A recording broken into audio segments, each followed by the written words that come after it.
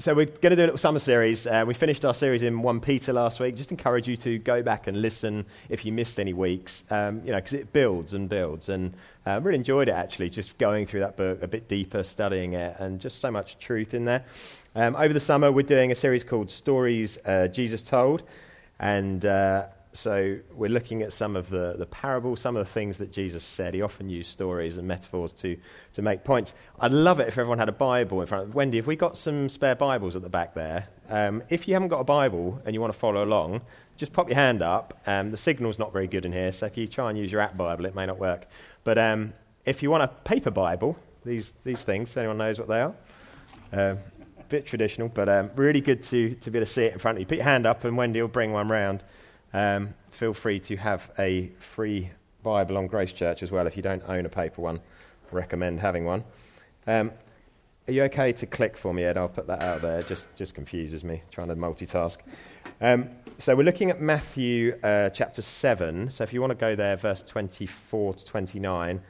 And I'll start with a little story, though. A few years ago, when we were kids, we used to go to a place called Greatstone in Kent in the summer holidays, and we'd go there for about 3 weeks. My grandfather had a house down there, lovely open beaches, and lots of space to build sandcastles. And I remember when we were kids, it was really hard work building anything half decent. And but as we got a bit older, my cousins and my brother, we decided we were going to have a men's trip to the beach and go and rekindle our youth. And I couldn't find a photo anywhere. I'm sure I've got one somewhere. But we decided to build the biggest sandcastle you've ever seen. And we got our massive garden spades out. And you know what it's like for kids, your little spades, it takes forever, doesn't it, to build something like that. Well, we had these huge spades and spent about 4 hours building something. I reckon we shoveled a few ton of sand and built this enormous thing ready for the tide to come in. And it was quite impressive, I must say. And we were utterly exhausted. We had blisters all over our hands. We've been preparing it for weeks. And so we had this huge thing, and we built walls around it, and then we had this massive mound in the middle, and then we did a bit of decorative stuff at the end because we got bored, and then started waiting for the water to come in. And it was really wonderful. We had a really good time. It was utterly exhausting. And the sea came in, and we got up the next day to go and have a look at our handiwork, and it was gone. Very sad to say. And so it felt like a lot of work for nothing. And the reason I tell you that is because we're going to be looking at this story that Jesus told this morning about the wise and foolish builders. And we had a lot of fun, so we weren't completely foolish that day, but we were foolish to think that it might still be standing when we came out the next morning because the sea had washed it away. So let's read this together. So Matthew chapter 7, verse 24. And just to set the context, Jesus has just given the Sermon on the Mount. And so very sort of famous part of Jesus' ministry. It's in front of all the people. He's up there on the hill talking to everyone, particularly his disciples, and saying, you know, these are the things that the kingdom of heaven is all about. And he's taking the law and all the stuff that's been said in the Old Testament, and he's taking it to a whole new level of morality and really wonderful teachings that have shaped our laws and the lives that we live today. And so he's just given that. And then he then says these words in verse 24. Therefore, everyone who hears these words of mine, so his teaching, and puts them into practice is like a wise man who built his house on the rock. The rain came down, the streams rose, and the winds blew and beat against that house. Yet it did not fall, because it had its foundation on the rock. But everyone who hears these words of mine and does not put them into practice is like a foolish man who built his house on sand.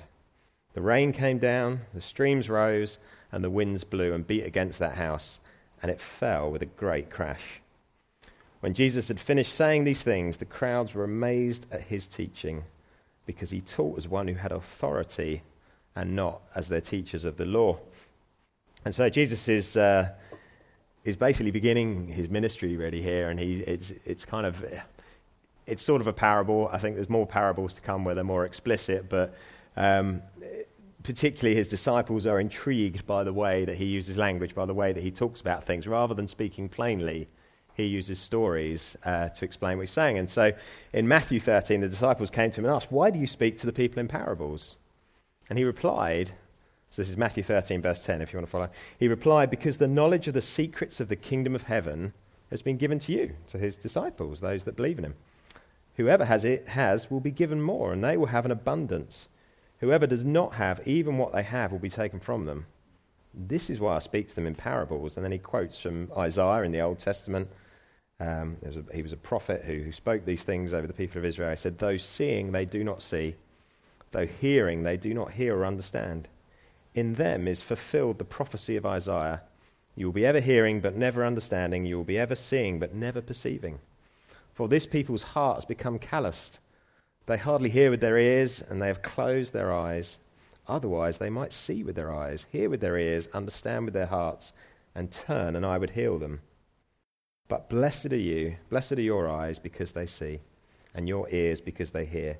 For truly I tell you, many prophets and righteous people long to see what you see, but did not see it, and to hear what you hear, but did not hear it."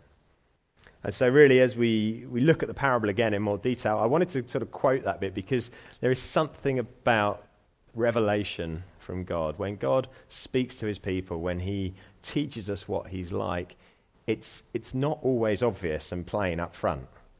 And the most obvious reading is not always the thing that is most obvious, which is why people can look at it and misunderstand it. And Jesus is making it clear that actually there is something of God's Spirit that brings truth. And so I want to just pray before we go into this in a bit more detail. And my hope is that actually when we hear this, we won't be like the Pharisees who were offended by Jesus. They heard the words and said, "Oh, no, that's terrible. How can he say those things? It's an offense to them." And we won't be like the Greeks or the Romans who heard it and said, "Yeah, he's interesting. He's got some good points." Maybe they resonate a little bit with it, but actually they didn't want to really know him and hear what he had to say. And so let me pray for us, and because I believe it's a work of God's Spirit to speak to us today. And so, Holy Spirit, I just want to invite you here this morning again. You've been here throughout our worship. Lord, you are alive in us. And I pray, Lord, will you open our ears this morning to hear what you would say? Lord, I pray, will you use my mouth to speak truth, not to say the wrong things, Lord, even for me to misunderstand this, Lord. I pray that truth will be revealed this morning, Lord. It is a work of your Spirit. Lord, and I pray that people will open their hearts to you this morning. Lord, that people will want to hear the truth. Lord, that where we've deceived ourselves or been taught wrong things, Lord, I pray you'll expose lies this morning. Lord, that the truth will come and the truth will set people free. In Jesus' name, amen. Amen. I feel it's really important to do that. I've been praying about this morning. I really want God to speak to us through this. And I think even as I prepared this, I kind of misunderstood it. And it was almost like this morning, God just gave me fresh revelation into it. So let's have a look at it. We're going to do a little bit line by line. We're going to compare the wise and the foolish builders and see what we can learn from it. So verse 24, "Therefore everyone who hears these words of mine and puts them into practice is like a wise man who builds his house on the rock." In other words, this story is actually more than just hearing the words, but it's about doing something with them. And we call that obedience. And again, even that word obedience can kind of jar us a little bit. And so we're looking for obedience this morning to what Jesus is saying, not just resonance where, "Oh yeah, I kind of get that and it sounds nice." So we want to look at something. What can we take away from this? So let's start with the foolish man. So in verse 26 says, "But everyone who hears these words of mine and does not put them into practice is like a foolish man who built his house on sand." And there's the same story in Luke chapter 6. And it says, in this when he talks about the foolish one, "I will show you what they're like. They're like a man building a house who..." next bit. "But the one who hears my words does not put them into practice, like a man who built a house on the ground without a foundation." That's the other way that Luke records this. And it says the moment the torrent struck that house, it collapsed and its destruction was complete. And so the comparison I really want to make is the difference between resonance, that is hearing something, and obedience, and that is hearing what's actually being said and doing something about it. And so as we compare the two, hopefully that will become more clear. And so the foolish man, let's look at him. He heard the words of Jesus. It says that, doesn't it? It says, "But everyone who hears these words of mine and does not put them into practice is like a foolish man." So it's not that the foolish man didn't hear. It's not that, he's a fool because he didn't hear Jesus. No, he heard Jesus. It's possible that there are people sat here this morning. You have heard Jesus. You've read your Bible. You've been to church. And yet you could still fall into the category of the foolish man. And so it's not just about listening, is it? And so in the book of James, James chapter 2:14, this is Jesus' brother. He wrote the book of James in the New Testament. It says, "What good is it, my brothers and sisters, if someone claims to have faith but has no deeds? Can such faith save them?" And then in verse 19 it says, "You believe that there is one God." Good. Even the demons believe that and shudder. So what's he saying here? So it's possible to hear and even believe who Jesus is in a way that is equivalent to the demons believing who Jesus is. The demons know Jesus is real. And so there's something more to just hearing and believing that makes the difference between the wise man and the foolish man. And so let's look at the wise man again. It says, "Therefore, everyone who hears these words of mine and puts them into practice is like the wise man." And so it's the doing of the deeds, it's the putting into practice that it is what shows the wisdom. And so when we hear the words of Jesus, when we hear the truth of the Bible, when we hear what God says to us, and we go, "Oh, yeah, that's nice, that's good. I like it when people live, I like it when people are Christian and, they do the right things and they get like that." But it doesn't really apply to my life. Maybe it applies to some of my life. I'm a good person. Actually, that's the foolish man. What we should be saying is, no, what does the Bible say? Okay, so Jesus says that if you love me, you'll be obedient to me. You'll follow my commands. You'll do what I say. So when we read things in Scripture, when we hear things preached that are true, and we see them in the Bible, which is why I want people to have Bibles in front of them, because if I say something and it's not in here, then don't believe me.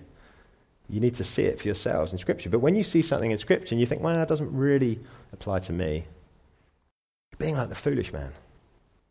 That's not obedience. It's not following Jesus. And so James 2, again in that same section in chapter verse 18, says, "But someone will say, 'You have faith, I have deeds. Show me your faith without deeds, and I'll show you my faith by my deeds.'" And so again it says, "You believe that God is one, good. Even the demons believe that and shudder. You foolish person, do you want evidence that faith without deeds is useless? Was not our father Abraham considered righteous for what he did when he offered his son Isaac on the altar? You see that his faith and his actions were working together, and his faith was made complete by what he did." This is tricky stuff, isn't it? Because we've been taught, you are saved by faith alone. Faith in Jesus. Just put your trust in Jesus and you're saved by that. And that is absolutely true. But when you're saved by that faith, something changes in your heart that you want to put into practice the things that your Lord, who you are saved by, and you have sworn your allegiance to, says that you should live like this. And so it's not the deeds that save us, which is what religion teaches. Well, if you're a good person, you do this, this, this, this, and this, you will be saved.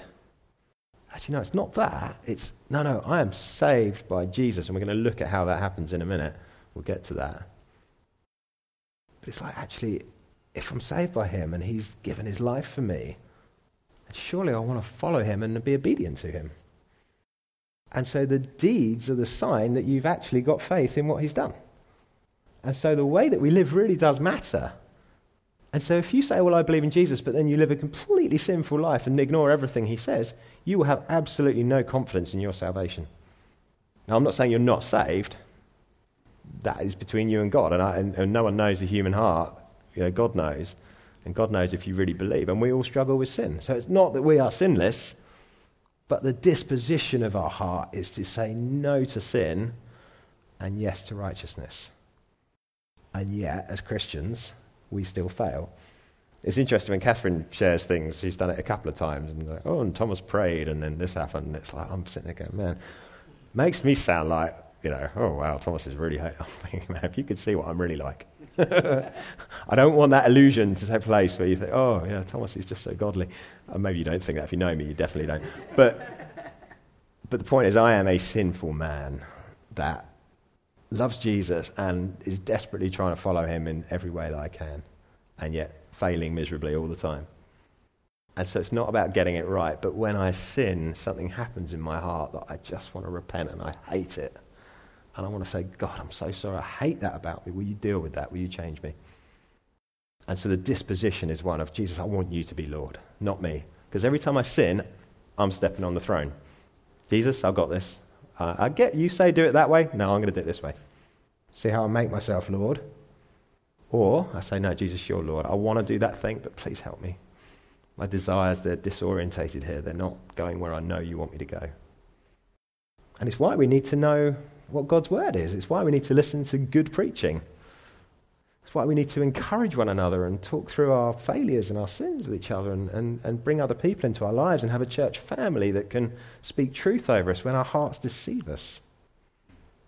Because our hearts do deceive us. It says that in the Bible. But it also says that God is greater than our hearts. God's really been speaking to me about that this week. In 1 John it says that, but he is greater than our hearts. In other words, God can overcome that deceit. And so, let's go back to the foolish man again. So, similarly to the wise man, he built a house. See how both men, they both heard Jesus, and they both built a house. And so that's what's going on. So, again, in the same story, it says, he built a house on the ground without a foundation. That's in Luke 6. The house is a representation of our lives. And in the story, the foolish man has a life that actually on the outside looks like a well-built house. It's why I say you can come to church and still be the foolish man. You can be a religious person. You can even read your Bible and pray, and yet somehow you're deceived and you're building a house that is not built on the solid foundation. Maybe you're building your house on your religious works. So again, you've got to hear what I'm not saying. It's not that we are saved by our deeds. We can in fact build our house on our deeds and think that we're saved by that, and we're still building on a sandy foundation or no foundation. And we'll look at what the true foundation is in a moment. But then not just in this room, what about the other things that we build our lives on? What is it? What is the thing that Jesus could take away from you this morning that would make you turn your back on him? Think about that. Is there anything in your life that he's not allowed to touch? Is it your relationships? Is it your children? Your wealth? Status? Your authority? Position? Is this something that your health, maybe? If you got sick, do you think, I'm not putting up with that? If he's Lord of your life, he has your life. It's his. To know Jesus, to trust Jesus, is to say, no, Jesus, I give you my life and I trust you with it more than I trust myself with it. And we looked all through that Peter series about suffering and how often living a godly life actually leads to suffering. And we're gonna see that in a moment. So what is it? Is there something this morning? Maybe the Holy Spirit's just put it on your heart. If God would just say, just offer that to Jesus this morning. Say, okay, God, you can have that. It's yours. Trust him with it. I'm not saying he's going to take it from you. He's good. He's kind. He's compassionate. He gives us what we need, but he also takes away what we don't need. He rebukes us. He disciplines his children because he loves us. I love my children, and because I love them, I discipline them. Yeah, he's a God of wrath as well as love, because you can't have wrath without love. The opposite of love is not anger, not wrath. The opposite of love is apathy. What would God be like if he didn't care? What kind of a father would I be if I didn't care what happened to my children? But no, if there is sin in their life, I want them to deal with it. I want to protect them. I want to shape them. I want them to live a good life and to be protected from the stupidity of this world and the things that they might do. God is the same. He loves us, so he rebukes us sometimes, and we need to be ready for that as Christians. He takes things away because he wants all of us. He wants every bit of our heart. So maybe you need to open your heart to him this morning and let him in to all those areas. What are the areas that are closed off to him? Just invite him into that now. And just a little story that Jesus told about a rich man. And I think it kind of demonstrates this kind of foolishness. It says, as Jesus started on his way, a man ran up to him and fell on his knees before him. I've gone off again. Still coming through? Okay, I lost the echo. And he says, good teacher, he asked, what must I do to inherit eternal life? Jesus says, why do you call me good? No one's good except God alone. You know the commandments. You shall not murder, you shall not commit adultery, you shall not steal, you shall not give false testimony, you shall not defraud, honour your mother and father. I mean, we all know the commandments, even if you don't know they're the 10 Commandments. You know that those things are wrong, right? And so Jesus is saying to him, well, you know the commandments, you know. Teacher, he declared, all these things I have kept since I was a boy. I mean, he's lying, isn't he? But he was a religious person, and he looked at himself and thought, yeah, is there a danger that any of us are sitting there going, yeah, I'm a good person this morning? Not Gemma, she said. There's a danger that we can think that. Am I a good person? The answer to that is no. The Bible's really clear that all have sinned and fallen short of the glory of God. It's offensive, isn't it? Our culture hate that. You know, they think if there's something wrong in your life, it's because you're a victim, or it's because of the way you're brought up, or it's the culture. Actually, no, if there's stuff wrong in your life, often it's because of sin, either your own or someone else's, and a combination of both. We often treat ourselves far worse than any other people do because of our sin, because of the decisions we make. So this guy was proud. He thought he was good. That's why he called Jesus good teacher, and Jesus calls him out on that and says, why are you calling me good? Only God's good. He's not denying that he's good or that he's God. He's just saying only God's good. So actually he's agreeing with that assessment. But Jesus looked at him and loved him. One thing you lack, he said. I think he's being slightly sarcastic here. One thing you lack. Go, sell everything you have, give it to the poor, and you have treasure in heaven. Then come follow me. At this, the man's face fell. He went away sad because he had great wealth. So it's a real challenge, isn't it? It's like he thought he had the religious thing sorted out, and then Jesus just calls him out on the thing that he was idolizing. And he's saying, actually, no, that's the barrier between you and me. There's things in your life you don't want to give up for me. So he's calling him out on it.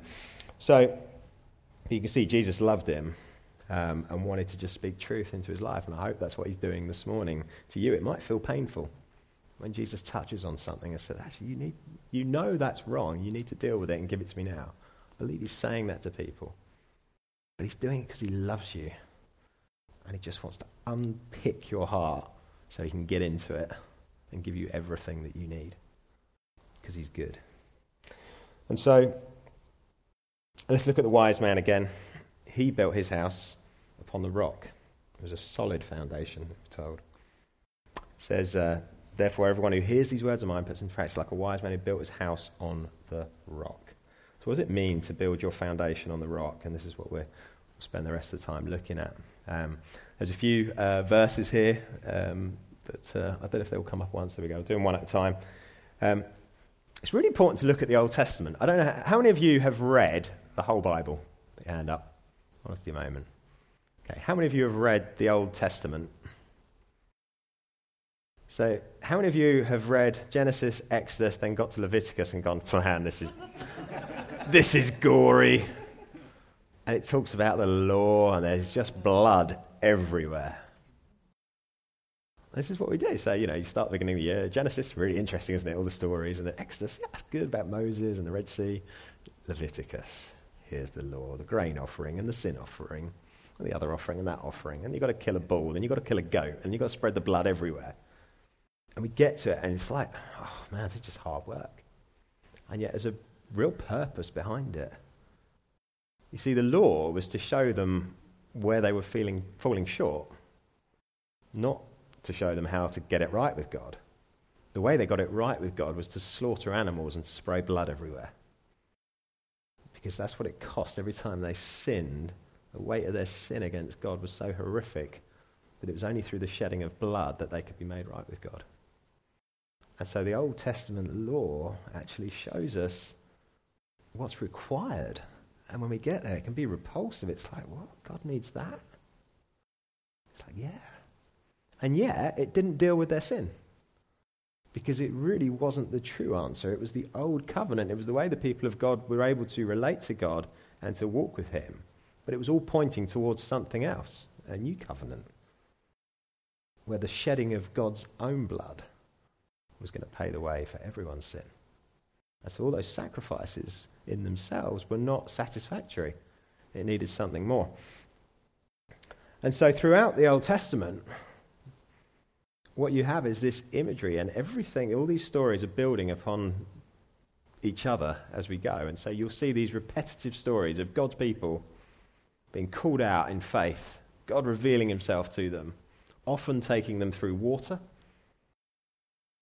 and then bringing them out the other side.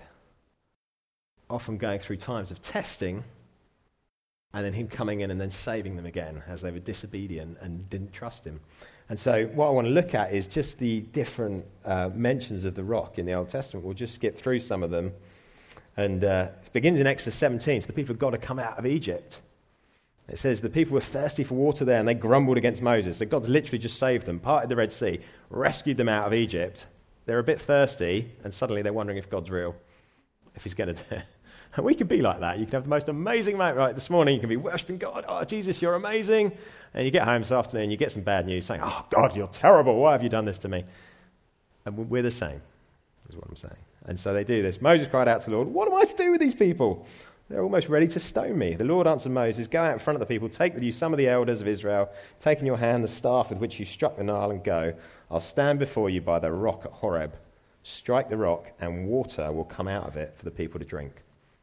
So Moses does that. He strikes the rock, water comes out of it. Why am I telling you this? Because there is imagery in here. The whole of the Old Testament, this thing happened. It's a historical event. And yet God wants to show us a picture of what is to come.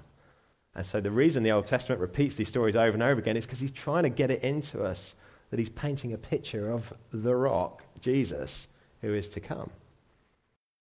And we'll look at why that's similar. Then in Genesis 49, so a little bit before that, Jacob prophesies over his sons, and he's talking about Joseph, who was, you know the story of Joseph went into Egypt, and it says Joseph is a fruitful vine near a spring whose branches climb over a wall.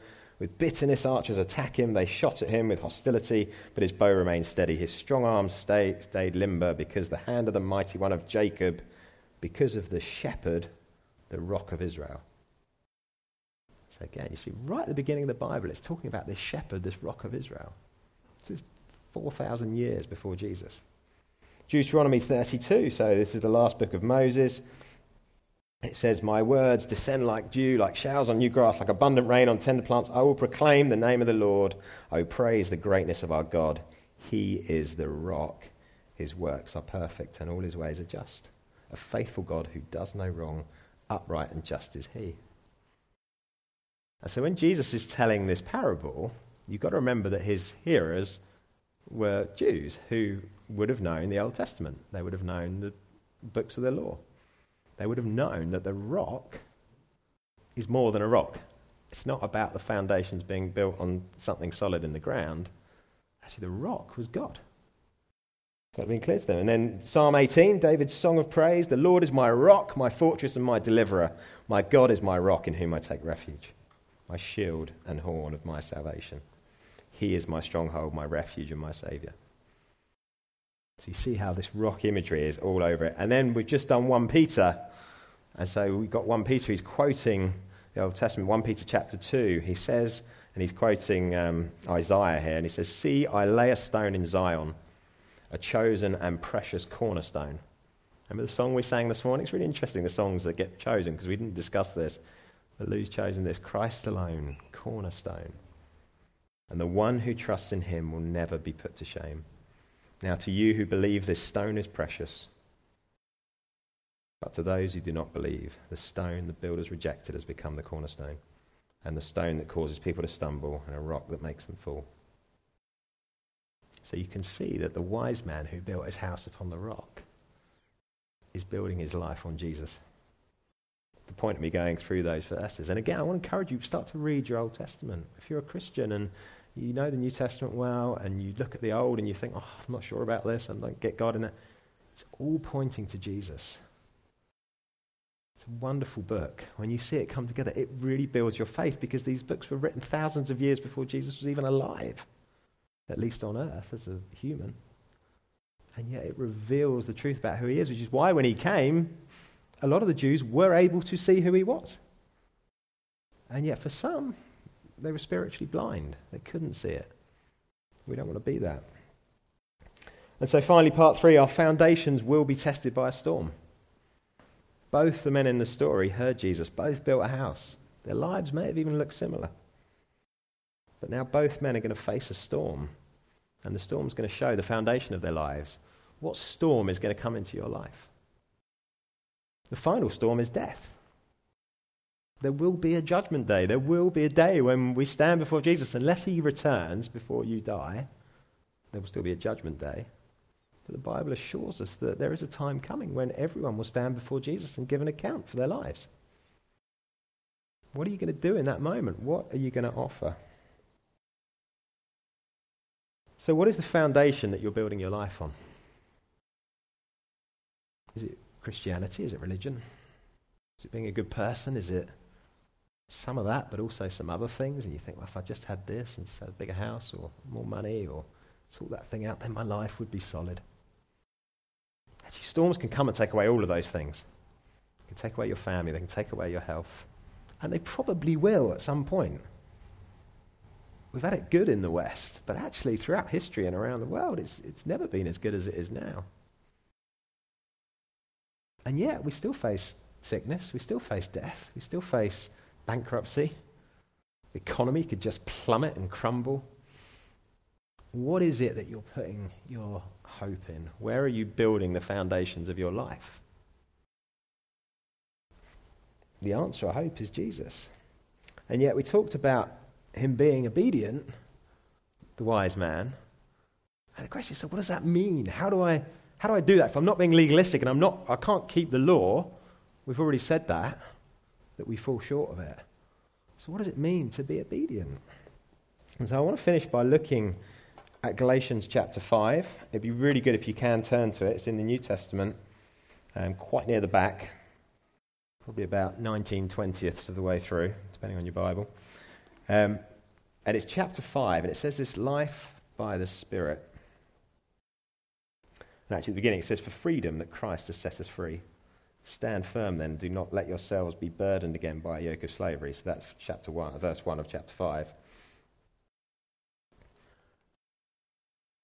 But Paul, who wrote the book of Galatians, he's talking to them about the law. They were trying to keep the law. They were advocating circumcision, saying, actually, if you just do this, if you do these things, then you'll be right with God. And Paul's saying, no, that's foolish.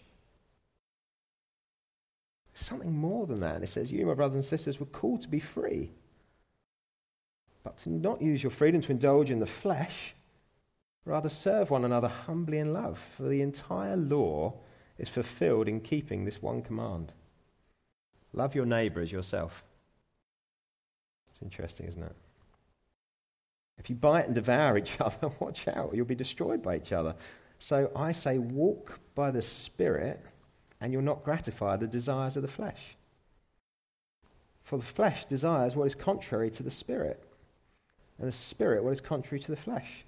They're in conflict with each other, so that you are not to do whatever you want, but if you are led by the Spirit, you're not under the law. The acts of the flesh are obvious. So here's the disobedience. Here's the things that we struggle against. Sexual immorality, impurity, debauchery, idolatry and witchcraft, hatred, discord, jealousy, fits of rage, selfish ambition, dissensions, factions and envy, drunkenness, orgies and the like. I warn you, as I did before, that those who live like this will not inherit the kingdom of God. And yet many of those things are quite tempting. They're quite available in this world, aren't they? But the fruit of the Spirit is love, joy, peace, forbearance, patience, kindness, goodness, gentleness, faithfulness, self-control. Against such things there is no law. Those who belong to Christ have crucified the flesh with its passions and desires. Since we live by the Spirit, let us keep in step with the Spirit. Let us not become conceited, provoking and envying each other. And so what Paul's saying is that there is something about being connected to Jesus, about trusting in him, about building your life on him, that in exchange he gives us his Holy Spirit. That when we spend time with Jesus, when we grow our relationship with him, the work of the Spirit in our life actually brings about the obedience that's required to not be the foolish builder. And so it's not about being a good person, but it's about having a relationship with God. It's about trusting in the work, the life, death, and resurrection of Jesus. That he really did exist. That he really is God. that when he went to the cross and shed his blood,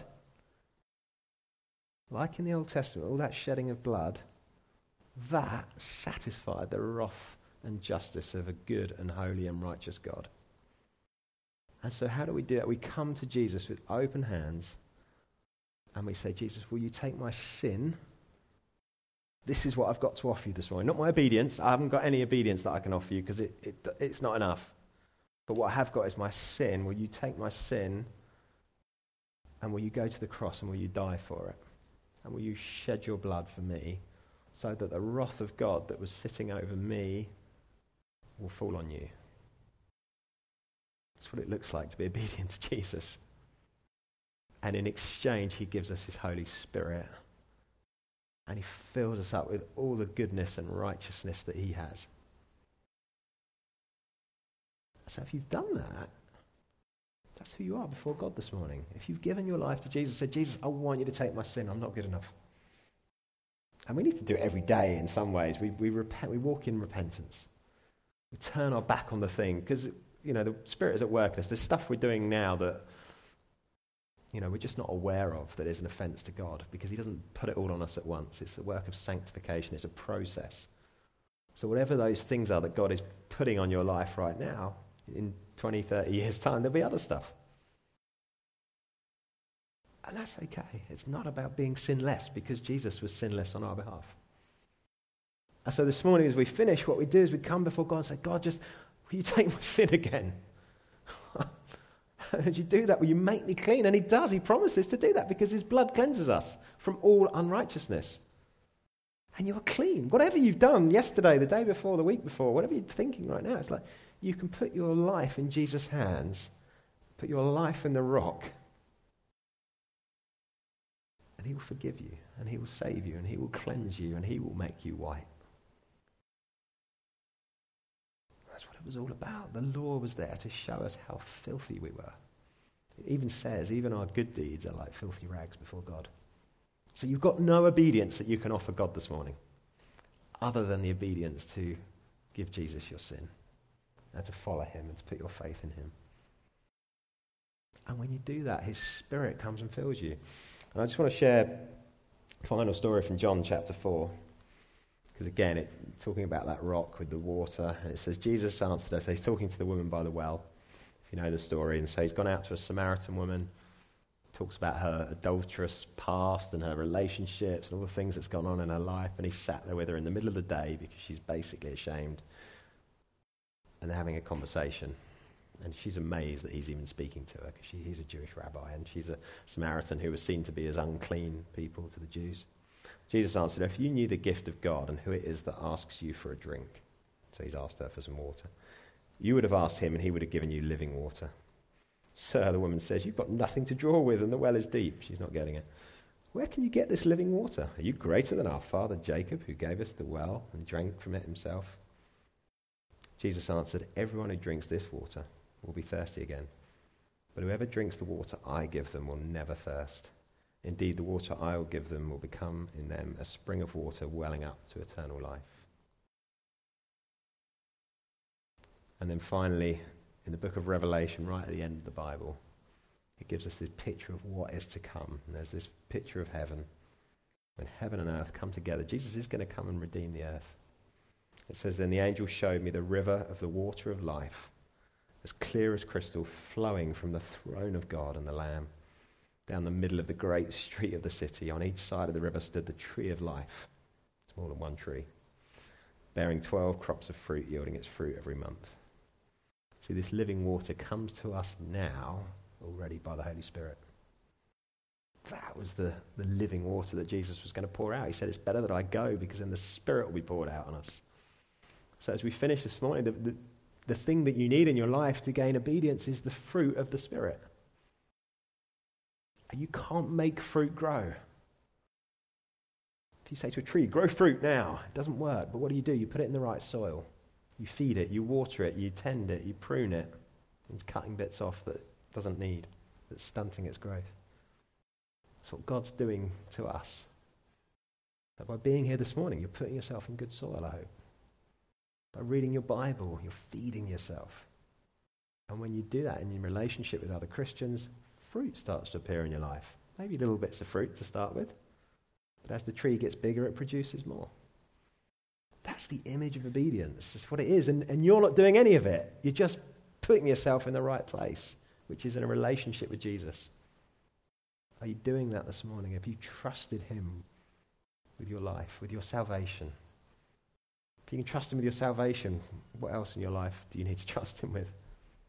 So why don't we stand? We're going to come back and just sing some worship to Jesus. I'm going to pray for us, ask the Holy Spirit to come and fill us. I feel that if you want prayer this morning, just for the Spirit to fill you, I'd love to lay hands on you. Guy will as well, Catherine. Just pray for the Spirit to fill you. So as we worship, maybe just come forward. I know it's hard to do that sometimes, feels a bit embarrassing. I encourage you, just do it. Get over yourselves. Come out. Let's pray. If you're up for that. Sorry, I don't want to be rude. But I'd love to pray and just ask God's Spirit to fill you. And there's something about the laying on of hands that does that. So if you just feel you need more of the Spirit, as we sing now, just walk up the front here and one of us just pray. We'll be gentle. So Father God, I pray you send your Spirit again, Lord. We need you, Jesus. We cannot live without you, Lord. We've got nothing to offer you. Even our good deeds are like filthy rags in your sight, Lord, because of our sin. And yet, Jesus, you take those filthy rags and you give us garments that are white as snow. That we're going to be able to stand before your throne one day, Lord, and you're going to say, well done, good and faithful servant. And all we did was trust you and give you our sin. Lord, will you humble us this morning to do that, Lord? It's that simple. And yet it took everything for it to happen, Lord. It took your Son to die on the cross. Jesus, thank you that you went there willingly, joyfully, because you love us so much, Lord. Will people know your love right now?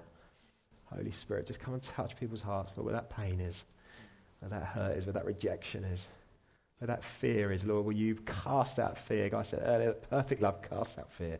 Lord, your love for us is perfect. Will fear go out of this room this morning, I pray. Jesus, come and fill us as we worship now, Lord. Will we open the doors of our hearts to you? Come, Lord Jesus, come. We pray in your name. Amen. Let's worship him. Come and get prayer as we sing.